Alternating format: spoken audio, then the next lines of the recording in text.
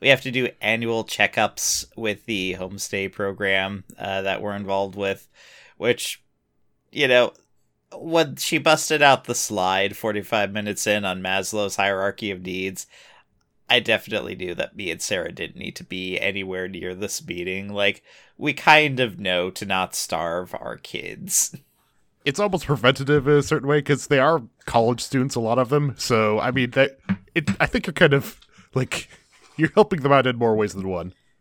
Absolutely, absolutely. Especially because, like, our attitude is kind of like, okay, this is America, this is freedom, experience it. Food is in the kitchen. The rules are the rules of the jungle. You will be strong and survive. All I will say we are one of the only host families I know of who takes their students to the gun range. It's a very American experience.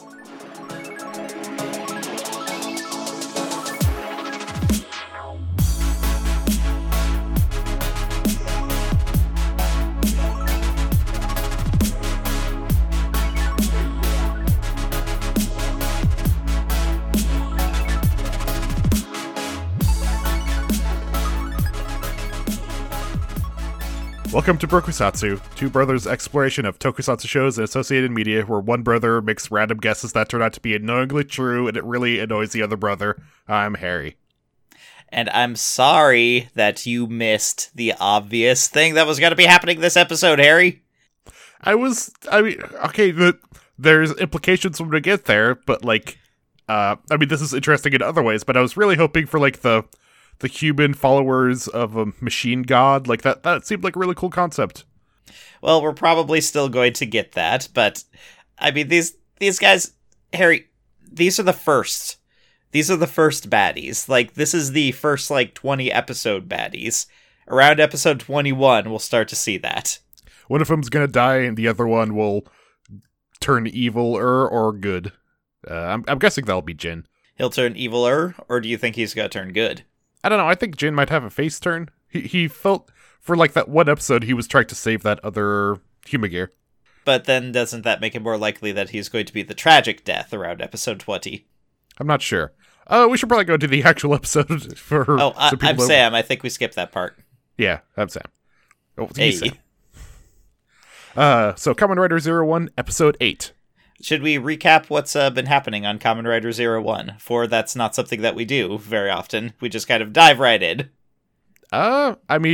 We just had a whole episode that was recap, but it's not like it's super stretching in this one. We start off by meeting a new interesting Humagear that was around just long enough for me to get attached to before it turns into a stupid robot they have to kill. The Angel in White Mashiro, who is a nurse Humagear. Yes, the shortest jump yet to a sex bot. Aruto is at the hospital getting a checkup, and Mashiro is doing stuff. She lifts him up to check his weight and his blood pressure, and she apparently has X-ray eyes, which seems like pretty dangerous. Humagears are OP. Also, by the way, this style of medical bot in Japanese hospitals, legitimately 100% a real thing right now.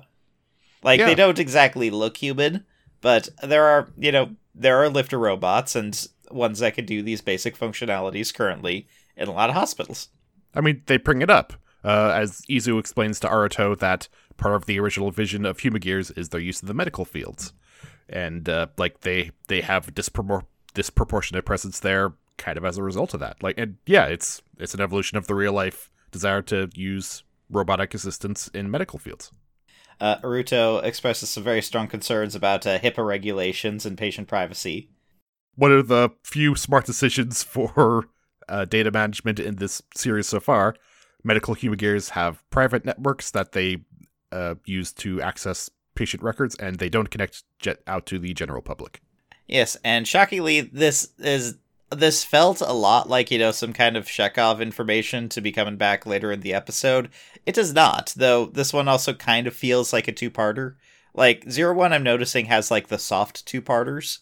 Sam, did you not... What do you mean it doesn't come up? It comes up literally immediately. Wait, what? Okay, so, first of all, I was super happy because Little Assassin shows back up. Hey! Yeah, the assassin that got, like, severely underplayed the previous episode. He just kind of waddled around and turned into a dodo and did nothing. He was kind of a kooky character, and I was sad that he was destroyed so quickly, but because, as Horby explains later, these human gears could just be recreated from the data, so he's back. Little Assassin tries to hack a nurse. He gets the hacking tentacle thing into her neck, but after a second, it just keeps walking, and it doesn't have any effect. Little Assassin has to go back to Hirobi and say, yeah, it failed. Their private network means that we can't connect them to metsubojinrai.net as easily. Okay, I guess I missed that. I kind of read that he put, like, a tracker on her and that was going to come up again, but yeah, whatever. Jin is talking back to Hirobi, saying, like, hey, how many humans are there anyway? And Hirobi says, 7.7 billion. We're going to need more friends. We're going to kill them all. Yeah. So our next target is the Ames agent Yaba Yua. The villains have realized that who is the competent hero in this team.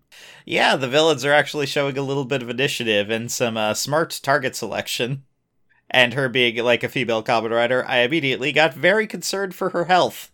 The lady in question is talking to her mysterious boss on the phone, saying, like, yeah, we've got new data, and we are proceeding in our development of the Giger project. Mm-hmm. So the Gigers are autonomous weapons, like run entirely by AI, that are designed to connect to robots en masse and convert them. By the way, they're giant fucking mechs. Yeah, like they made Sentinels run by AI that can hack into human gears really fast. Mm-hmm. And they're choosing to deploy them against a terrorist organization renowned for hacking AIs and corrupting them. This couldn't possibly go wrong, Harry. We developed a gun that shoots ourselves in the face. Yes, and then we left the door unlocked and we informed our enemies that we did so.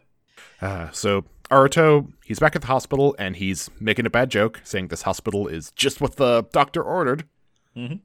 Izu searches for laughter. There's none found. But then they hear a chuckle, and it's our angry cop Fua.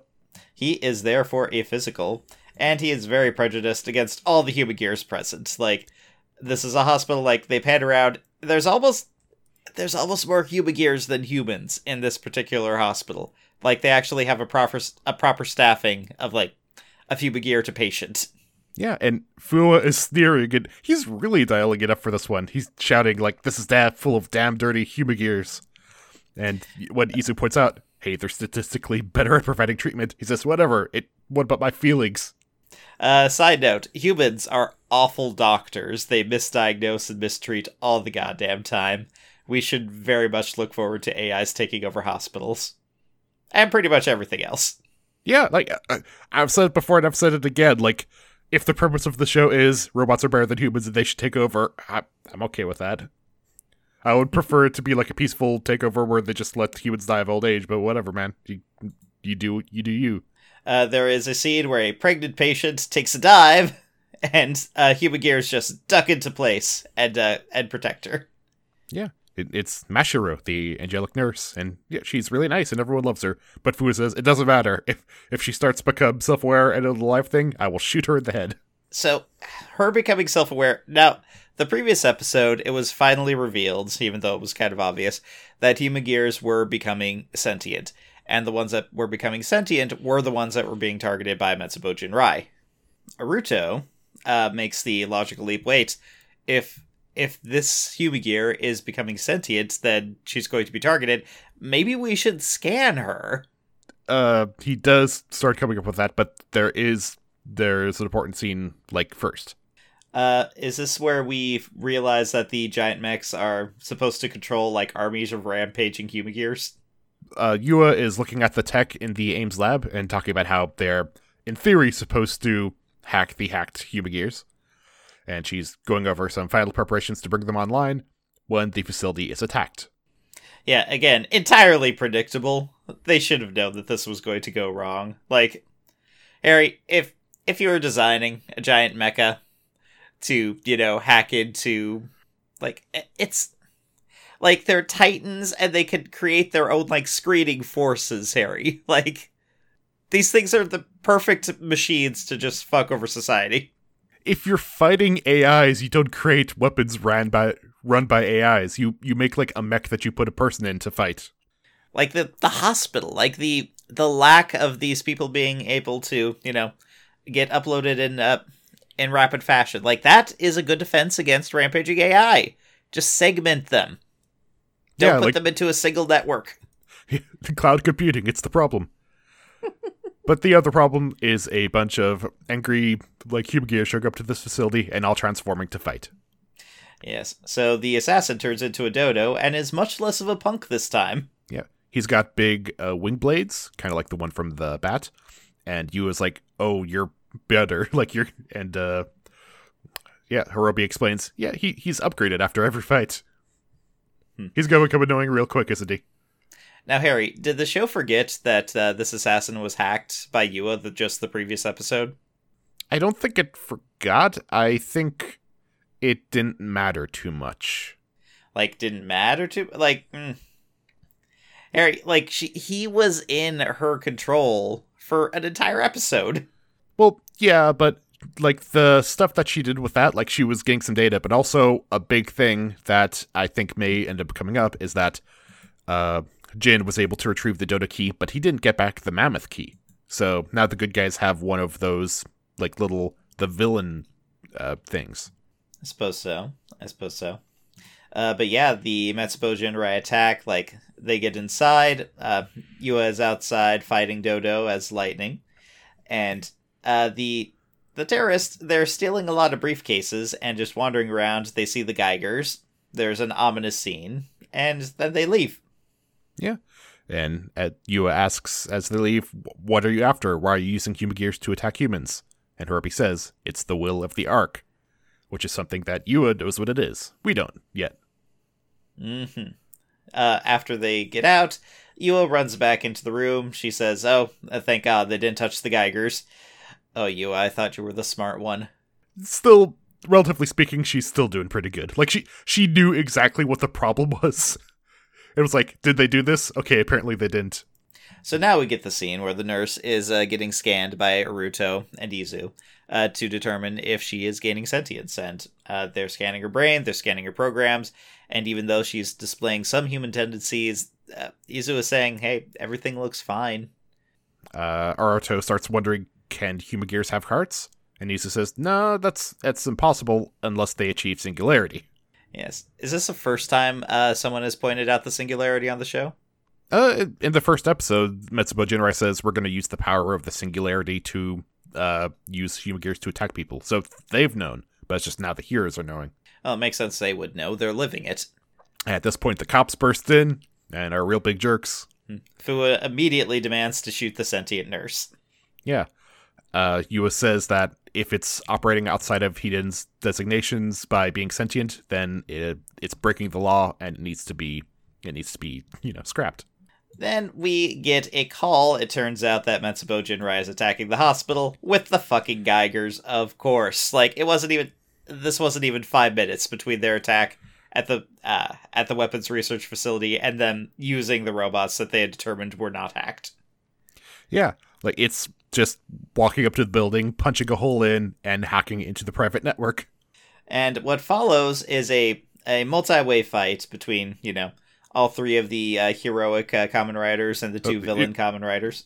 You're skipping the moment that caused me to swear on Messenger at you for a while. Oh, yeah. The final terrorist reveals that he's a human gear. I guess I brushed over it, Harry, because it was just so fucking obvious. I was hoping it was something different. But now that it's confirmed that Hirobi is a human gear, he takes off his hat thing and they all have their ear technology. Hirobi is really advanced. He is showing lots of emotion. He's manipulating Jin, who's another human gear. He's been, it's been shown he's been awake for decades anyways. So in theory, this episode in particular is implying that he was the terrorist behind the Sunrise City incident, where there was a human gear uprising and many, many people died and an entire city was sunk into the ocean.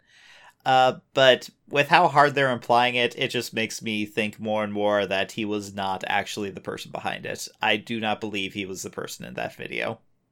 Yeah, there's some distortion on the voice that could just be the connection, or could be someone using voice changer. Also, for the record, Yua's faceless boss, still faceless this episode. Just gonna hang that lampshade right there. So Aruto says, like, you're wrong, human gears are the advancement mankind has dreamed of. But off to the side, the medical robots start laughing hysterically and turn into trilobites. Yes. Now what follows is a 5-way fight between the 3 heroic Kamen Riders and the 2 villainous Kamen Riders. And everyone's kind of using the same tech. Like, the evil ones, they're using bows that they stole from the research facility. And everyone's kind of using very similar technology. It's kind of fun to see just such evenly matched people going up against each other. Yep. Jin has one of the shotgun suitcases that Fu was using earlier. Little Assassin gets sent off to the side with Aruto, and they kind of have a one-on-one where Aruto has to use a combination of powers. He uses a biting shark to block its blades, then freezing bear to freeze it in place, then the fire one to kill it. Yua is fighting with an arm that was crippled in the previous fight, and so the show has nice continuity there. We definitely see Jin focusing on her weakened left arm, WWE style, and it's working. It's getting through. Fua is shouting about how you were the one who did the Daybreak incident. You ripped my life apart 12 years, and Jin doesn't care. He transforms into Stinging Scorpion with a pretty cool transformation. Like one of those energy things shows up and stabs him in the chest with its stinger and kind of wraps around to put him in the suit. And so we see the Stinging Scorpion Kamen Rider, thus continuing the 7-episode streak of a new Kamen Rider or transformation in every single episode. Fua freaks out. He starts firing his gun over and over, shouting. He fires his rocket fists. Mm-hmm. For a second, it looks like he might have done something, but then Jin uses a Hercules beetle. Oh yeah, Hirobi uses a Hercules beetle in the bow thing and knocks Fua on his ass. Yeah, he straight up no-sold all the attacks that Fua was doing and just downs him hard.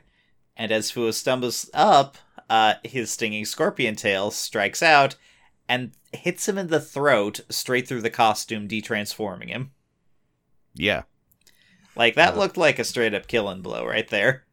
It's that's the episode ends on him doing the finisher right on the neck and him going down hard, and I really thought for a second that he was killed here.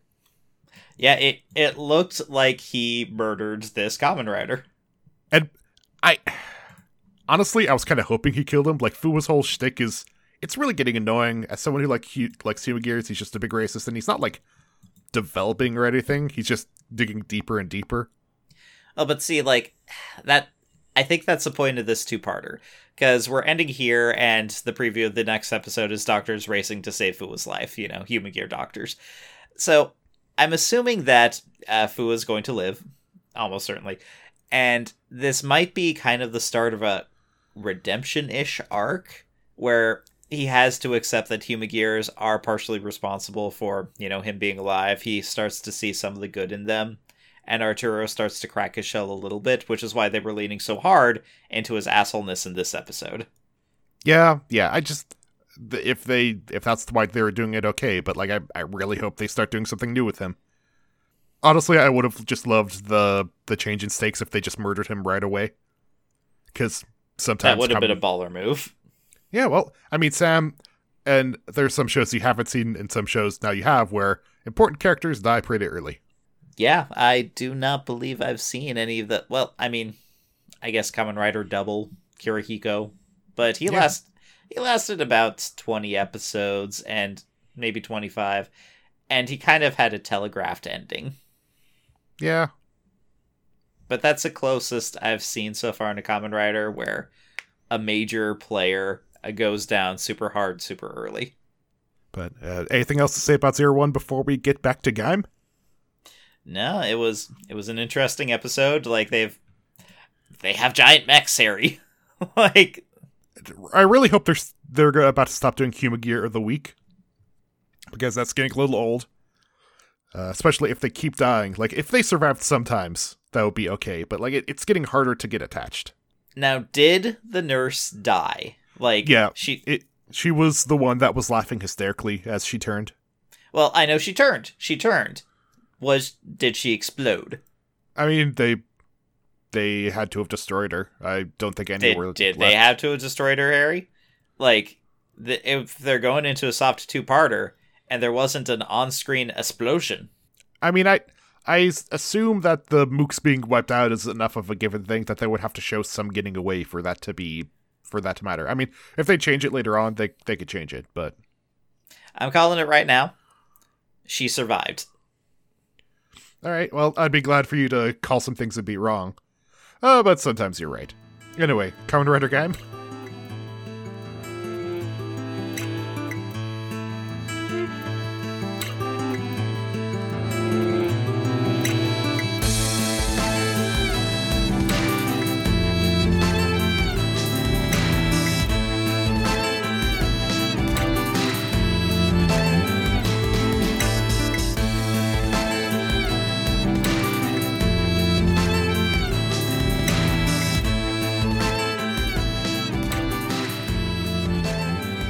Gaim! It's nice to be back to Gaim. Hello, Zawame City. And showing that it was a good point to come back to, episode 12 of Kamen Rider Gaim starts with our main characters recapping. Recapping the previous 11 episodes. Yeah. So they are fresh out of that whole fight in the forest, and Michi and Kota are in the Team Gaim clubhouse, and they are saying, yeah, so the forest is called Helheim. The Invis live there and come to Earth through cracks. Yggdrasil is going there through a crack. They convert the fruits into lock seeds. We were guinea pigs, and they gave us the lock seeds and drivers to make us fight. I really do appreciate a good what do we know montage that occurs, diagenetically, like in the fiction of a universe. I will also say that these guys put a lot of effort into this particular chart. Like, there's a lot of drawings with just a lot of colors. Very, neon-looking artwork behind them. Yeah, good colored chalk on a blackboard. Also, Michi, definitely not saying everything he knows in this What Do We Know montage. This will be a theme for the next 3 episodes. This will be a theme for a bit longer. Anyway, the White Rider was observing them, and Michi starts to tell him, hey, I don't think we should transform for now. But they are ambushed by a couple fans. And then the fans are ambushed by a couple Invis. Yes. The main character and Michi, they refuse to sign they refuse to give autographs to the fangirls, thus showing the toxicity of celebrity. But, yes, immediately after the main character tells Michi that they're not going to transform, he transforms to fight off the Invis that are attacking these 2 girls. Yeah, I mean, and while it happens, Michi is yelling at him, Kota, I thought we weren't going to transform. Like, Helheim has eyes everywhere. Or Yggdrasil has eyes everywhere. Speaking of Yggdrasil, the goons show up after the main character, Kota, destroys a monster. Yggdrasil goons arrive, and they have leveled the fuck up. This is Island 2 of Infamous, Harry. Like, these guys are full-on Kamen Rider goons. Yeah. Turns out Yggdrasil is mass producing the belts for their security forces, and the form that they choose to use is the Kurokage troopers, the spearmen form that Hase used to use. Yep. There's just how many? Like a dozen of them in this scene, burning down all the plants that have come out of the crack and sealing it up. So we cut to Baron standing on a kind of deserted area and staring angrily into the emptiness. Oh, he is such a sexy bad boy as he broods. But yeah. Mai runs into Baron, and they have a flashback meet cute.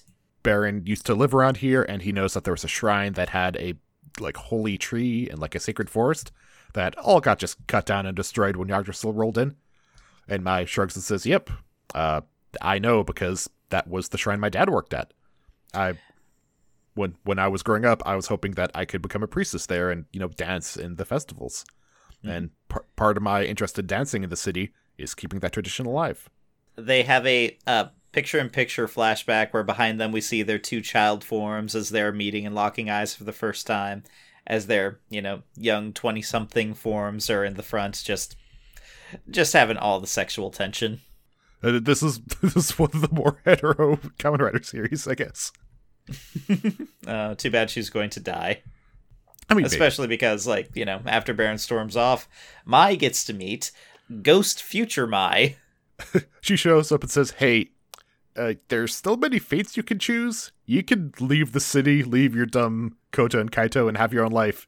You can still have your choice of new futures if you do, but if you follow your feelings, there's only a single fate, and you're not going to be able to choose anymore soon. Oh, Ghost Mai, with your 100% fail rate of modifying the past. Yeah. I mean, she knows, right? Like, this is like a time travel paradox, because if this is a true time travel loop, then she would have seen herself in the past, realize, oh, I'm not going to change it. Like, is this like a Kurt Vonnegut book? Is she just doomed to cycle and cycle, never changing anything? A little bit. Like, there's some stuff going on here where this is some of the writing pulls some kind of annoying tricks later that you'll probably complain about.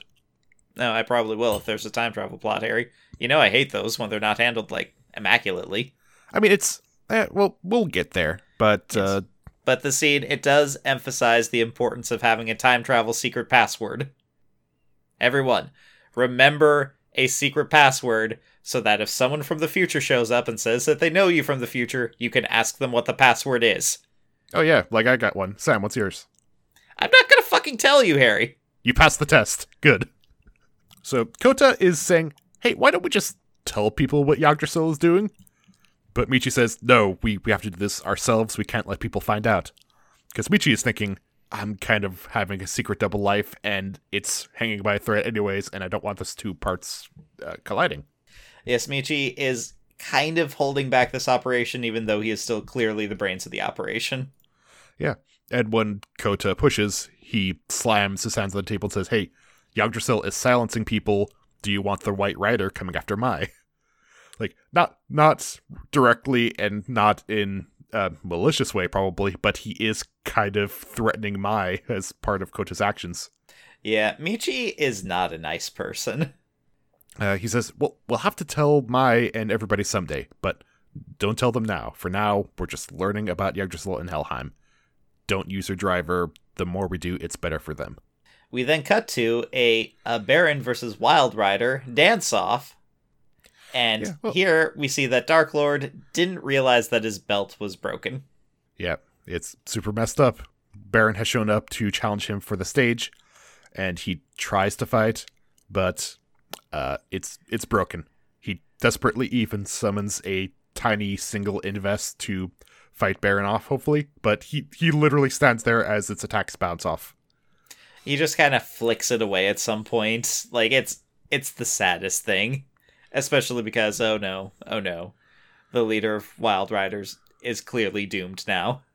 Yeah, and starts getting sadder because Jonichi, his friend, was standing to the side and says, hey, why didn't you help me? We're in alliance.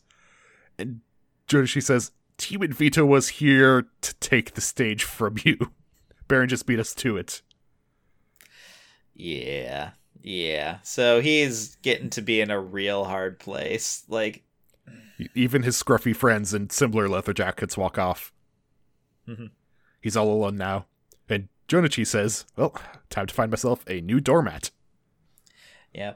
We then jump to Michi and Kota having another conversation in front of, some random river or lake or whatever. We see where Jonichi goes. He goes to talk to Orin. Oh, right. He begs for some help to become a real man and learn how to fight. And Orin, we get a recap of where he was at, because he saw the White Rider in the forest and immediately fell in love with his beautiful fighting style. He has been trying to recreate him in pastry form, even though it does not capture his essence. But he is a master, he will keep trying. Yeah. And he finds out that Jonichi is a Virgo, which is okay. So, hey, so start whipping this up before it sets, and I'll make something out of you. So now we jump to the lake or the river of of mental trauma, where Michi and Kota are having a very deep conversation about the responsibility of what they have to do in this current situation. Like, Michi is clearly the Pa Kent of the group. He is the Rorschach.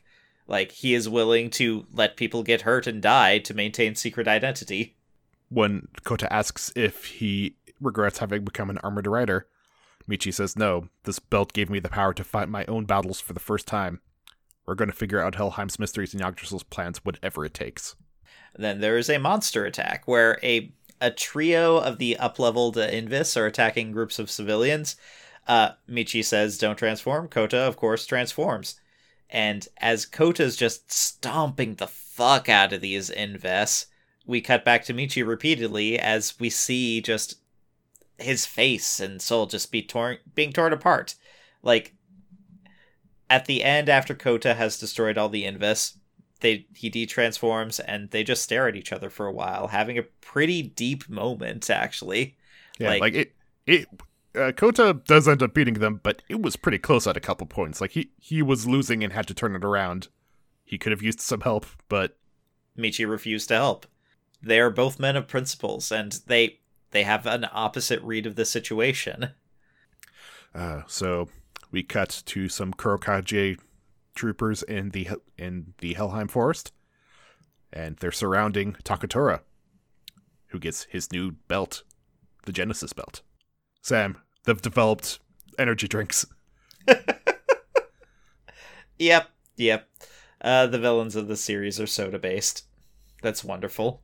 So he slaps it on. Now he's Shin Zangetsu, which is pretty much just the same, but instead of a shield and sword, he has a bladed bow. Lots in this episode, like, both villain teams got bow weapons at the same time. Well, it's really good for toys, Harry. Like, you could just have the Nerf bow. Yeah. And he beats up all the guards inside a holodeck, and they're all very badly hurt, and the villains say that they're ready for mass production. Yeah. And Takatora says, "Well, now that we have gotten the data, our street rats have served their purpose. It's time someone gave them a taste of reality." Dun dun dun. And that's the end of episode 12. In episode 13, we begin with a news story of an infection spreading. Kota is at home, hanging out with his sister, writing a resume in crayon, as far as I can tell. Oh, Kota. He mentions that he completed middle school, but not high school. Oh, main character. But then his sister calls him into the room to watch a special report about local citizens succumbing to a mystery infection. Yeah, it seems to be associated with people who have been attacked by Inves, those monsters that are being used in the Inves game. And his sister turns to him and says, "Wait, you use Inves all the time, you're a beat writer, go to the hospital, get your friends checked out right now." Yeah, some nice sister drama. We cut to a scene then, with the villains, like all four of them, sitting in some kind of lobby. We see Sid, we see the brother, we see the scientist, and then we see a holographic DJ. Takatora is talking about how we have their first infected showing up among the civilians. And the scientist isn't surprised. The crack appearance is up 12 times what it was in the last year.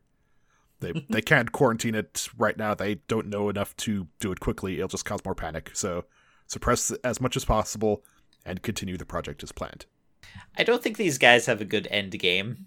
Well, you'll see their end game. This thing is spreading and clearly getting out of control. Or rather, do they think they control it? Do they think they know how to close it? Like, Harry, these are important questions. They are important questions that have answers. Yeah, but we then cut to the juice bar. Dark Lord is looking for Sid, who ghosted away with his golden lock seed, which apparently never comes up again. And he's looking for a replacement belt for the one that was destroyed previously. But Sid isn't there, and Hase is reduced to wandering through the city, having kind of PTSD flashes of the Inves attacking him, and then the various armored riders that have been beating his ass. Like, I wasn't clear, if this was some kind of malady, or if it was just straight up stress and trauma that was finally getting to him, because he used to be able to fight these things, but now he cannot. I think it's stress. Like, it's not fun being a child soldier, even if it's in a dance war. The Dance Wars. Who survived the Dance Wars, Harry? At the villain meeting, DJ Sagra had a bit of a thing at the end where he said, hey, your plan is great, but if you shut down things right now, the beat riders have a bunch of belts, they may be a problem. And Takatora said, don't worry, I have a plan. It turns out his plan is to get some very nice cake. Yeah. He goes to Charmant, meets with Orin, and says, yep, your skills as a patissier are brilliant, but that's not what I'm looking for. I need a mercenary. Yes, I need a soldier who has seen real combat. We cut to Team Gaim, who are... So, Harry, in like a zombie scenario and an infection scenario, a hospital is the last fucking place you actually want to be. Well, they don't realize it's becoming a zombie infection scenario. Like, this is early on. But they go in, and it is chaos. Also, people recognize them as beat riders and start to kick their ass. Yeah, like, hey, you're those people who have weird monsters from other dimensions that have been fighting. It's been hurting people randomly. Like, just now, when it's not actually you doing it, is when we realize this and start turning on you. Oh, the fickle public. They were so entertained by everything going on. And still no one seems to question where the hell Lockseeds are coming from. Like, is anyone actually asking those questions? I mean... Does Yggdrasil have so much control over the media that they have suppressed all questioning of like, hey, what exactly is a Lockseed? I mean, they've infiltrated the social media. They're manipulating people. Like, it's kind of, it's been shown to have real world effects. They're Russian trolls. Yeah. A doctor comes up to the Gaim team and just guilt trips the fuck out of them. He says, you need to see what you have done. Oh, doctor, you should know better than that. Yeah, so he drags them to a secluded ward where there's a bunch of people screaming and thrashing as there are vines growing out of their skin. This is real bad. Apparently, everyone who has been wounded by one of the invests, like a significant wound, like a claw wound, a cut wound, something that would, spread some kind of toxin or infection, they are sprouting vines. They are going to die. Like, including one of the people that Kota saved at the beginning of last episode? Yes, the girl took a cut on an arm, and now her arm is growing evil alien vines. So, Team Baron is off dancing on the street, and for some reason, people are not as into it anymore. The public is turning on them. They're booing him, they're rallying up to attack him, and so, hey, Baron leader, he decides to go full heel. And he says, hey, you guys are worried about Invis? Let me summon a few. Prove you're stronger than us. You're all talk, you cowards. But then a man shows up. You play the villain with such aplomb, Monsieur Banana. I'm Pierre Alfonsorin, and on the stage, I play the hero. Hero Durian. A crowd forms to watch him fight Baron, and they're cheering him on, and he is loving it. He is digging it. Yeah. He's shouting about how he's defending those civilians from the villain. And, Baron is losing, but losing less than he did before. Mm-hmm. But then a stray attack hits part of the speaker setup and badly hurts Peko, one of Baron's teammates. And we get to see we get to see the softer side of Baron as Durian is taunting him, saying, hey, are you going to finish the fight? Or are you going to go after that weakling? And Baron goes to help his friend. We'll finish this next time. Yeah, and Bravo just kind of stands against the setting sun and does a called response with the crowd. By the way, Harry, does no one here remember that Bravo summoned a swarm of 20 Invis 3 episodes ago? Yeah, that was pretty bad. He shouldn't have done that. He really shouldn't have done that. How many people in the hospital are a direct result of that? I mean, I guess he probably a few. Or, was the infection not spreading back then? Was whatever leakage is happening from the other dimension not strong enough to trigger this thing yet? That might actually be... I might have an answer to that, but it'd probably be spoilery. But yeah, so now Bravo gets to put out a hit video against the rest of the beat riders. He says that he has enslaved a beat rider in his cafe, and now he will defend the city's populace. Yes, he's re-educating these children, starting with Jodichi, who's now just doing patissier work. Mai is very into this. She wants to be enslaved by this patissier. She wants to work at Charmant's. The cakes are great. But then Kota says, hey, everything about the Invest cases is going to be blamed on us. We need to convince people. And Michi realizes, oh, Yggdrasil knew this was going to happen. We weren't just test subjects. We're scapegoats.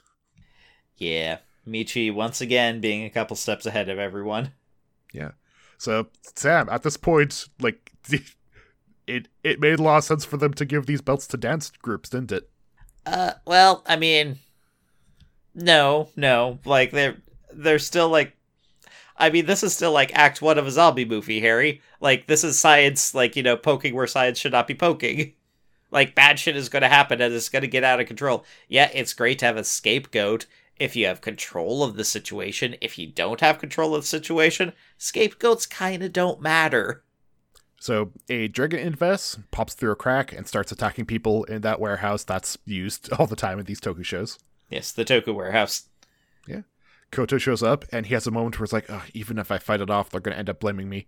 But he's the hero, so he transforms, and is about to fight. But then he is... Let's see. Is this where he's jumped? Yeah, he's jumped by Bravo. Yes. Time to settle the score. And Kota, like, he has to start defending himself, and the Invest runs off. And Kota points out, hey, the Invest is going to start attacking people. And Bravo says quietly, that's not actually my problem. I've taken a contract and I'm a professional, and my job is to beat you up, not save people. This infuriates Kota, and he starts to fight back even harder, still losing though, until Baron shows up, and we get to see a Guy and Baron team up. Like, finally. Like, they're fighting side by side and, like, mirroring each other's actions as they go head to head against Bravo. Baron even swaps to mango power and gives Kota his banana power. I appreciated the symbolism of this, if not, especially the tactics of it. I'm not sure what the banana transformation has that, say, the orange does not. Yeah, I mean, he has a spear, but he doesn't really use it like a spear. He uses it like a sword, and his base form is sword power. It's not just sword power, it's sword with gun power. It's sword and then gun sword. It's two swords. That could be a double sword. Yeah, it almost seems like the banana is a downgrade. It kind of is. So they fight, and they actually manage to push Bravo back. He shouts, like, when did you get this strong? So he retreats, at which point the Melon Knight shows up. Shinzan Getsu is beating on the Dragon Invest, and as Hase kind of wanders in a daze, he sees the Invest eat a bunch of the fruits that are growing on a truck and get real big. So the Melon Knight, he is distracted away from the other two Kamen Riders, and he very handily just frags this Invest. Like, with his bow, he powers it up, he hits the Nerf icon a couple times, and he just destroys it. And he turns to take on the two heroes. But in the background, Hase is making a decision. A very bad decision. He sees the fruit, he saw the monster get big, and so, being sad and not having power, he decides to eat some of the fruit. Yep, he wants some of the power they have. And so he eats it. And Zangetsu turns and sees it, and he says, no, spit that out right now. Mm-hmm. And then he transforms into a monster that looks suspiciously similar to the monster from the first episode. Yeah. And so, Sam, do you see why I didn't want to stop things after this episode? Yeah, I did. Like, sorry, I didn't realize we were going a full 3 episodes. But I'm very happy that we went one more, because holy shit, this next episode is crazy. Yeah. Guy, I'm 14. Yes, we start the episode with the Melon Knight saying, God damn it, we were too late. He ate it, now he's infected, and he's not human anymore, and we have to destroy your friend. He lines up a shot, but Kota smacks it out of the way, saving Hase. Temporarily. So they start shouting, having an argument, like, you can't kill him, he's still a person, he hasn't done anything. Zangetsu doesn't believe that.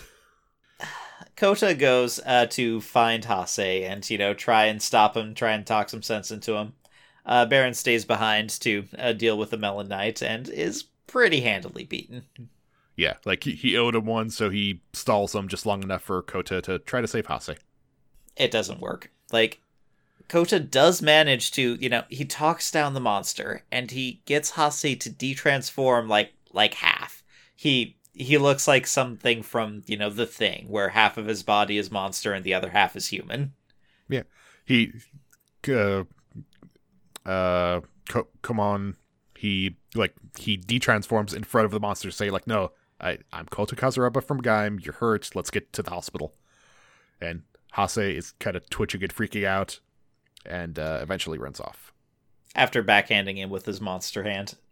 Where does the Melon Knight point out that the belts that the heroes are using are all prototypes and it cannot stand up to a completed driver?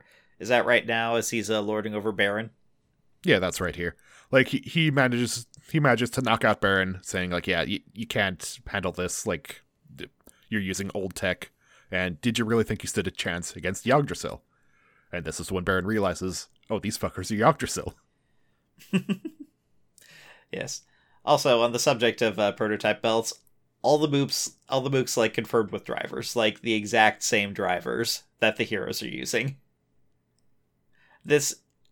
Harry, does this series technically have the most common riders? Because it's up to like several dozen. Well, technically the series has no common riders, because in this series they're armored riders. If they were common riders, would it technically have the most? Maybe. Yeah, maybe. Yeah, I think it would. So, the next scene is Michi confronting his brother outside of their house. His brother is going to work, and Michi is going to school, more or less. Michi is trying to pump him for intel, but the brother is very resilient. This particular morning. Yeah, saying like, hey, just focus on your studies, just stay inside, you can't let anything distract you. And he gets into his car and drives off. Team Gaim, they're feeling the heat, and they're hiding out with their Greased Lightning car. They're commiserating that the public is turning against them and that there's some kind of weird zombie infection spreading. At which point Kota shows up, and he is asking if anyone has seen Hase. It is very important, but he cannot tell them why. Yeah, just don't approach him, he's dangerous, and I can handle him, but yeah, I'm not going to explain things. And as he runs... Kota. Well, like... Michi told him, like, not to explain stuff, and Kota isn't ready to go against that advice yet, for good or ill. For 100% ill. Like, I get that trying to maintain secrecy is important, but there is some very important and pertinent information that is about to, kill one of his friends. That the team is saying to itself, yeah, do you think Michi and Kota are keeping some secrets? I really think they are. And Mai stares annoyed as he leaves. So we cut to Michi's brother getting out of his car into his building, and then a set of legs come out of the back seat where he wasn't looking. Michi snuck behind his brother and is infiltrating Yggdrasil. He uses the amazing power of just kind of dashing while crouched and people not looking at the security cameras when they're looking right at him. I will say that this is like, he's wearing some expensive fucking shoes. These are probably the fanciest shoes I've ever seen anyone sneak around a corporate building in. Well, I mean, he's secretly super rich. Like, it kind of makes sense. Also, he's supposed to be going to school. Like, so he's still wearing his school clothes. Then, back at Droopers, the fruit bar that everybody hangs out at. It's just like a nice day where everyone's sitting around. But then, Hase staggers in. He is kind of covering up his monster half at the moment, so no one quite realizes it, but everyone knows that he's, in trouble. Several members of Team Gaim approach him. They say, hey, I can help you. Harry, wouldn't it have been really, really nice if Kota had explained that he was kind of turning into a monster, and they should avoid him for fear of getting infected? Yeah, he starts chowing down on some earth fruit and freaking out because, as we've seen, Helheim monsters aren't really able to eat those anymore. And when Rat goes in to kind of try to stop him, he gets slashed. Technically, I believe Rat was protecting another member of Team Gaim who was moving into Helpase, but, that's just for the extra drama points. Kota sees the ambulance driving through the city and kind of realizes, that might be connected to Hase. The timing is a bit bad. He sees Bando, and Bando, I gotta say, kind of impressed me in the scene because he was shouting at everybody, stay back, this guy doesn't look good. And he explains things to Kota right away. Like, he transformed into a monster and ran off. We then cut to a commercial, Harry, for some new toys. Some new soda-based belt toys, which I did not realize was a spoiler. Yeah. They really do show off the, like, new generation riders right before they show up. Yeah, I'm really not used to commercials just spoiling the fuck out of a show that they're appearing during. I mean, that's how it's done. I guess so. They got a formula, and I guess it's working for them. Michi is still sneaking through the Yggdrasil Corporation. He gets to the underground room with the big crack in a tree that they're sending supplies through. He's doing a very good job sneaking around the slab, despite appearing on every security camera ever. Like, is he doing a good job, or does the security here just straight up suck? It's probably a mix of both. Probably more the latter, honestly. Like, this place just got infiltrated by beat riders. Do they not remember that? Like, after an incursion like that, security's supposed to be on point for a couple weeks. Well, they came in through the other side from the other dimension, though. Like, I bet that part has more security, but he is infiltrating through Earth. Michi goes towards a boardroom where he sees his brother talking with Sid, and they're talking about scandalous things and also very pertinent information that he really needed right then. The Genesis driver is complete, and so they've got a big milestone in their plan. Yeah, so now we're shifting our resources to cost reduction to improve mass production. And Sid cuts in like, hey, did Ryoma sign up on that? Takatora says, it doesn't matter what Ryoma thinks. Sid kind of chuckles at that. Yeah, so the category H has been cited, and you're going to come and see for yourself what the Genesis drivers can do. They leave to go see that thing. Michi sneaks in and immediately gets into all the secret security files, which of course they had left unlocked. Yeah, like, don't leave your workstation unlocked if you have the plot files on it. Yeah, especially if you're a secret villain organization. So he starts looking through some case files where Ryoma Sengoku is narrating to the camera, like, hey, so this is the flora of Helheim. Its rapid reproduction and growth are notable, but the real danger is the effects of the fruit. It rapidly rewrites the DNA of its host and transforms it into an entirely different creature. He demonstrates this by taking a little bit of a fruit and feeding it into a rat, which becomes a tiny rat-sized Inves. It's so adorable, Harry. I want it as a pet. Yeah, little baby Inves, but no, the things we're fighting aren't rat-sized, they're people-sized. I wonder if that's significant. Yeah. So then we jump to Kota finally tracking down Hase. Hase has fully transformed back into the monster at this point, and he is starting to attack people. Kota says, if you're still doing this, then you're not Hase anymore, and he transforms to fight him. The tears streaming down his face as he does so. Yeah, he tries to fight defensively at first, but he's forced to attack more and more, to knock him down, to drive him back into a wall. And he stands there about to finish him off and can't do it. We jump back to Michi as he is watching the secret files, which he got in the exact perfect order for some reason. And hey, it's their friend Yuya from the first episode. Yeah, what's he doing? So the file labeled from the day he went missing, we see Yuya in the forest with the driver. But first, he sees a delicious-looking fruit, eats it, and turns into the Inves that Kota fought and killed. Yes, if the audience does not put this together, there's helpful footage of the warehouse where they had their first fight, where we get to see Kota killing his best friend Yuya. Yeah. The subject was destroyed by test subject 01. He'll be a good source of data. And Michi collapses back because things are just now getting real. Yes. Oh, Michi. Like, Michi is really good at keeping secrets, but damn, I get the feeling this one is going to come out at an inopportune time.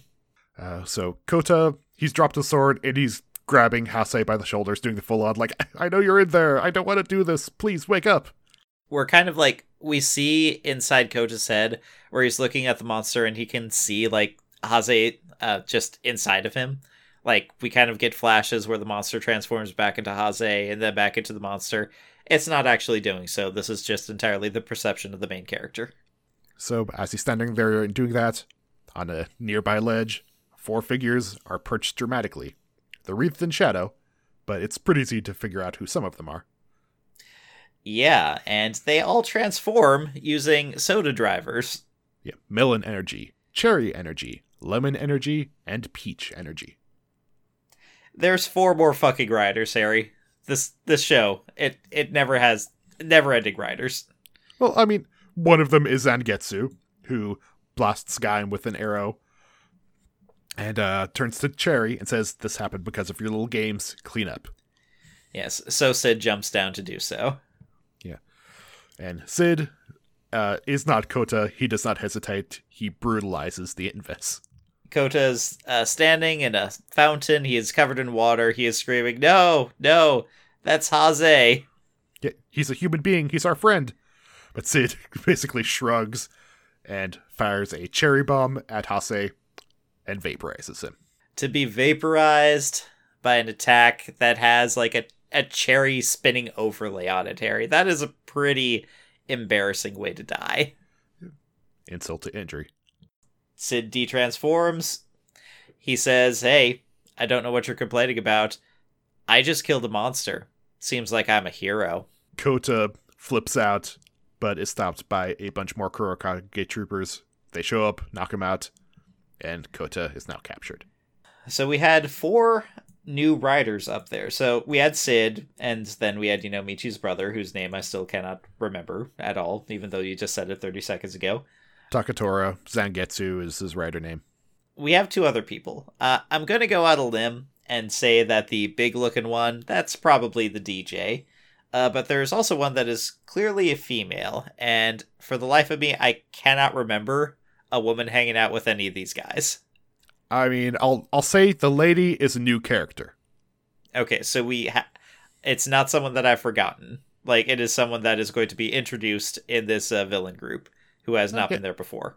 The lady is an entirely new character, but the lemon one is not. You have seen the lemon person. Is it the DJ? We'll see. It's the DJ, isn't it? Is it the DJ? We'll get there. But next episode, Sam, our characters are trapped in the Yggdrasil Corporation. They get to do the Star Wars escape where they're behind enemy lines, and they get to dress up as stormtroopers, maybe get upgraded material and belts. And this is the point where the plot really starts to take off for Kamen Rider Gaim. I mean, if this is where it starts to really... Harry, we're killing major characters. We just killed a Kamen Rider. There was a Kamen Rider death this episode. Yeah, so sad. The series is going some places. It's going places pretty fucking fast. And now, next week, we are continuing with Kamen Rider Gaim, Escape from the Yggdrasil Corporation. And in Kamen Rider 01, Sam, all right, here's the bet for next week. Do you think the Humagear they introduce will live? See, I think it's going to be a continuation of the nurse. That's my bet. I bet the nurse is the sentient droid that is going to be next week. All right, my bet is that the nurse is dead. And we'll figure that out in 7 days.